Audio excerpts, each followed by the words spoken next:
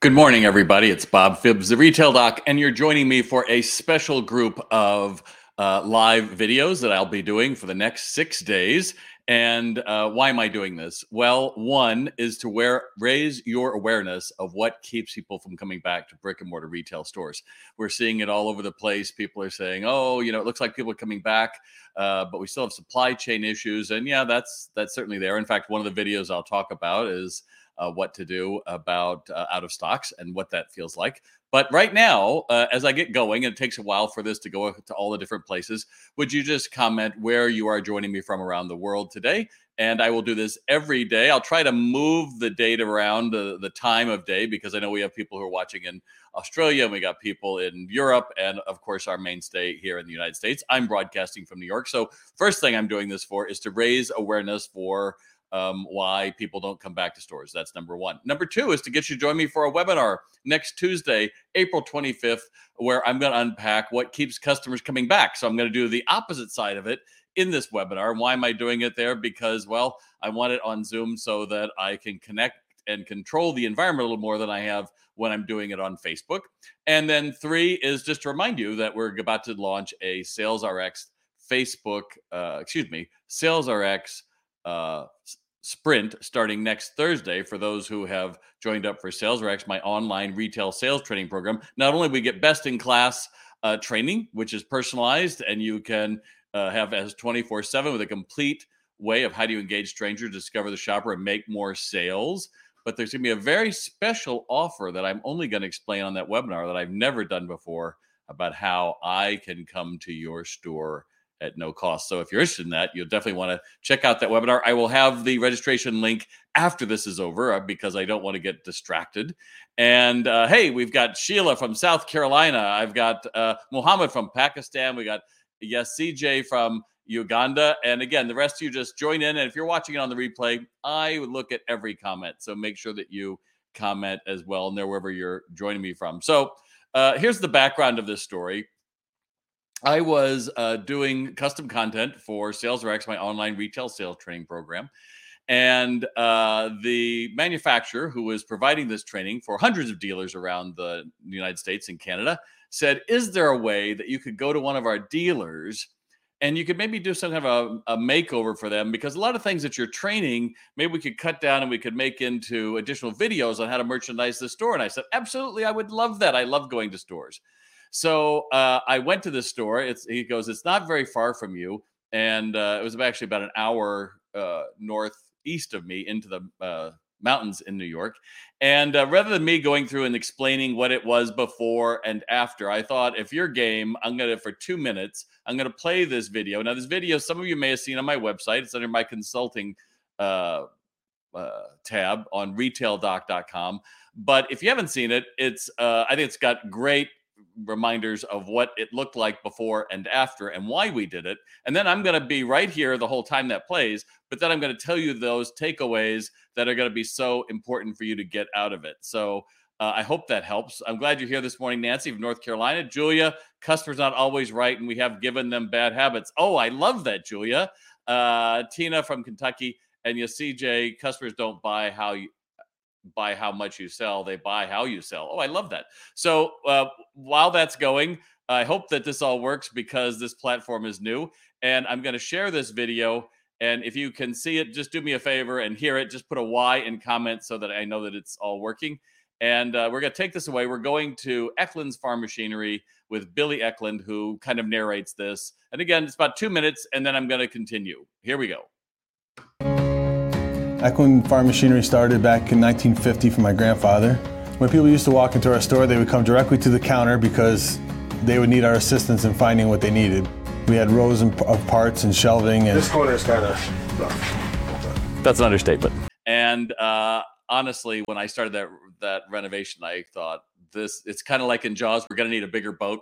It's like, this is not going to be something we're going to just move a few things around. This is pretty serious. So I just wanted you to take these quick takeaways that, number one, you can become comfortable. Billy had been in that situation for his dad started it.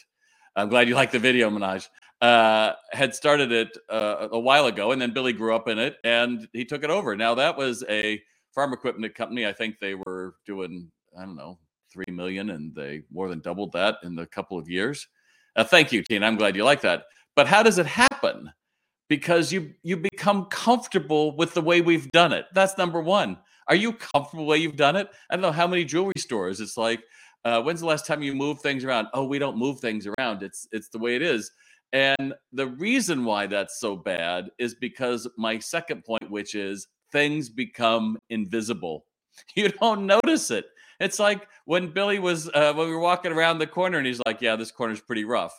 Suddenly, because I was there, he realized, like, holy crap, there's no organization to this, which is why everybody had to go to that counter, which took up the entire width of the store, because nobody could find anything, and even the employees couldn't find it. They had to go and say, well, where is this? So do you know friends that have stores like that? Put a Y in there. Put a Y in your comments right now so that I know you're there. Do you have friends who have stores like that? Just put a Y. That's all I want. So go ahead, put that in. Let me know.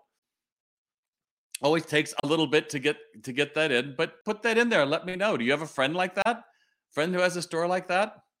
You could say I have a store like that, but I think most of us would be, that's just a little bit more than we may know. Jose, I'm glad you're here, my friend. Sheila, she knows as well, right? And so if you know that people become comfortable and things become invisible, well, that leads us to the third problem, which is hubris. We've always done it. This is the perfect way to merchandise a store. This is the best possible way our store could be.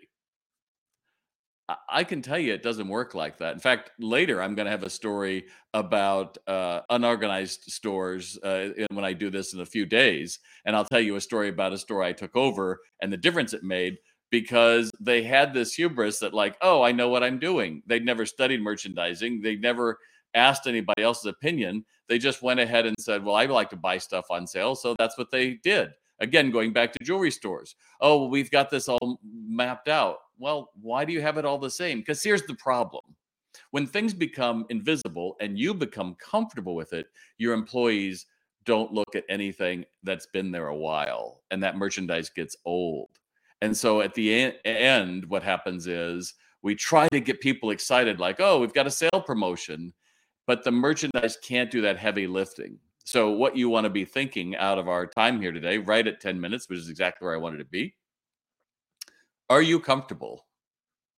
Are you comfortable in the way your store is? Well, I hope you watch this video and you go like, holy crap, there's something I could change. Number two, things becoming invisible. Just take a small look around your store. Take a friend with you. Walk around your store and say, point out 3 things that you think are interesting and see if they match up. And you might be like, oh yeah, I forgot we had that. If you can answer that, I can guarantee you your crew is going to say the same thing. And then number 3 is, have you become so wed to your store design that you can't see the forest for the trees? You know, Billy had been able to make that store work for an awful long time, but suddenly when everything is new and bright, we doubled the lights and re-merchandised everything. In fact, threw probably a third of that stuff back behind where people don't need to browse it, but your counter crew does. If we can accept that, maybe things can be different, then it opens the whole world. And that's what gets me to what I love doing every day with retailers is hope. That's what drives you forward. In fact, you may have remembered when COVID started, I did a live video every single day for months to try to keep you all energized and to be going forward. Because with hope, we're drawn forward. With fear, we're pulled backwards. And I can't, and you listen to that self-limiting talk, I can't, I won't, I don't have time. All that stuff is you pouring water on the flame. And you have it in here. I just want to awaken it. So that's why I'm doing these. Tomorrow, I'm going to be doing one on why your customer service sucks. And that will be a fun story that I'll be sharing that just happened recently about a major purchase and how it went wrong and what you can take away with that. Hey, Manaj, you say that I don't have friends, but most of the business I work with have the same problem. Exactly. Hey, Rachel, I spoke at Mohawk in Florida last December. So hopefully we get more flooring stores out there to do it. And same thing. I see so many small businesses that have the worst merchandising habits. Yeah, exactly. Now, again, you can certainly read my book, The Retail Doc's Guide to Growing Your Business, although it's almost out of print. doesn't quite work when you blur the screen, which I talk about that. You could certainly follow me, but SalesRx, we have a whole course on merchandising your store to make that easier for you. But this is just to get you to be thinking about why customers leave. Customers leave in this case because stale merchandising is killing your sales. That's what I want to have in your head today. I want you to be thinking about it. I want you to be going, oh, right, that's what's happening, and then take steps for it. And then tomorrow come back, because tomorrow I'm doing this at 10 a.m. tomorrow morning. I'm not sure, but watch, I will announce it. Go through and start saying, well, what could I do differently? And if you start doing that, you're going to take some steps to finding that power in you that says, I can be better. And that's all I care about. That's all you care about, right? So thanks for joining me this morning for my first of my Bob's Insider Scoop, 6 real world stories from behind the counter. And don't forget to register for my webinar, which is in a week, and I'll put that in the comments as well. Thanks for joining me. If you want to give me some thumbs up, let me know you're out there. The algorithm would love that. If you want to share it with your friends, hey, I would appreciate that as well. I'm Bob Phibbs, the Retail Doc. Thanks for joining me today.